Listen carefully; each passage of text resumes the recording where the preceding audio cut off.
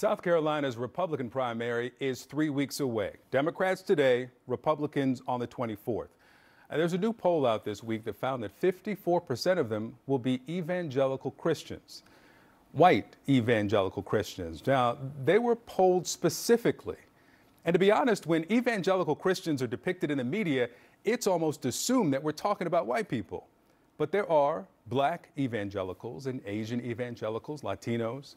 In fact, for a new piece out this weekend, just posted on CNN.com, CNN's John Blake found that 1 in 3 evangelicals in the U.S. is a person of color. More black Christians identify as evangelical than white Christians. The biggest growth in evangelicals is among Latino Americans. And at college campuses like Princeton and Harvard and Stanford, the majority of evangelical student groups are Asian Americans. John lays it all out to make this point. The constant linking of whiteness with evangelical Christianity obscures another major story, that there are millions of black, Latino, African, Asian evangelical Christians who are already profoundly changing America. John Blake is with me now. He's the author of More Than I Imagined, What a Black Man Discovered About the White Mother He Never Knew. Also here with us is Reverend John Onwuchekwa. He is no longer identifying with the term evangelical. Good to have both of you with us. John, when I heard about this piece that was coming, I knew we had to talk about it, especially when we're in South Carolina, right? Plenty of churchgoers there. The white evangelical scope, far too narrow. Explain why.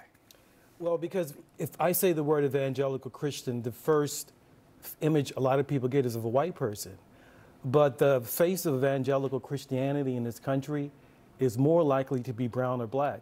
And a lot of people don't know that. And part of the fault is people like myself, because when the media, when we talk about evangelical Christianity, when we talk about white Christian nationalism, when we talk about evangelical Christianity, we keep focusing in on white evangelicals. But there's this whole world of black and brown evangelicals in this country that we miss out. And they're changing the country. And in fact, these people may save the church in the future. You no longer identify as an evangelical. Why? Yeah, so the purpose of a label is to reduce the time it takes to get to an understanding. When you have a label like this that has been co-opted, whenever you use it, especially as a black person, you are ensured misunderstanding, or if I'm going to try to thwart that, then I've got to spend time saying, oh, well, I'm not this kind, this is what I mean. And so the use of the label is just more, it's more costly than it's, worth. John explained our fault in the media of this image of the white evangelical. Within evangelicalism, is there separation? Do white evangelicals see you as something else? Sometimes, and I think since 2020, it's become increasingly more clear. But I do think that as you sit back and talk about the complicated history of both race and Christianity in this country, it's always been the case. In April of 1845, Frederick Douglass, in the appendix to his narrative, says, listen, the Christianity of this land, the one that'll sell babies to pay for Bibles, he's like, it is far different than the one that I embrace. May of 1845, a month after he puts that out, the Southern Baptist Convention is birthed over the issue of slavery. So as far back as then, there's always been a distinction that has to be made. I think right now it's no different. John, what ideologically are the differences between the white evangelicals, who we know are power base for Republicans, and evangelicals of color? Theology, they tend to align on some certain areas, like on issues of like abortion or issues of sexuality. But it's when you get to politics that you see the differences.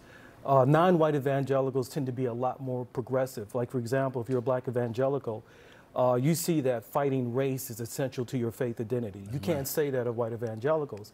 The implications of that is this, that as more non-white evangelicals increase in the future and white evangelicals decrease, the politics will change. So when we think about evangelical Christianity in the future, we won't automatically think conservative. will think progressive, black and brown.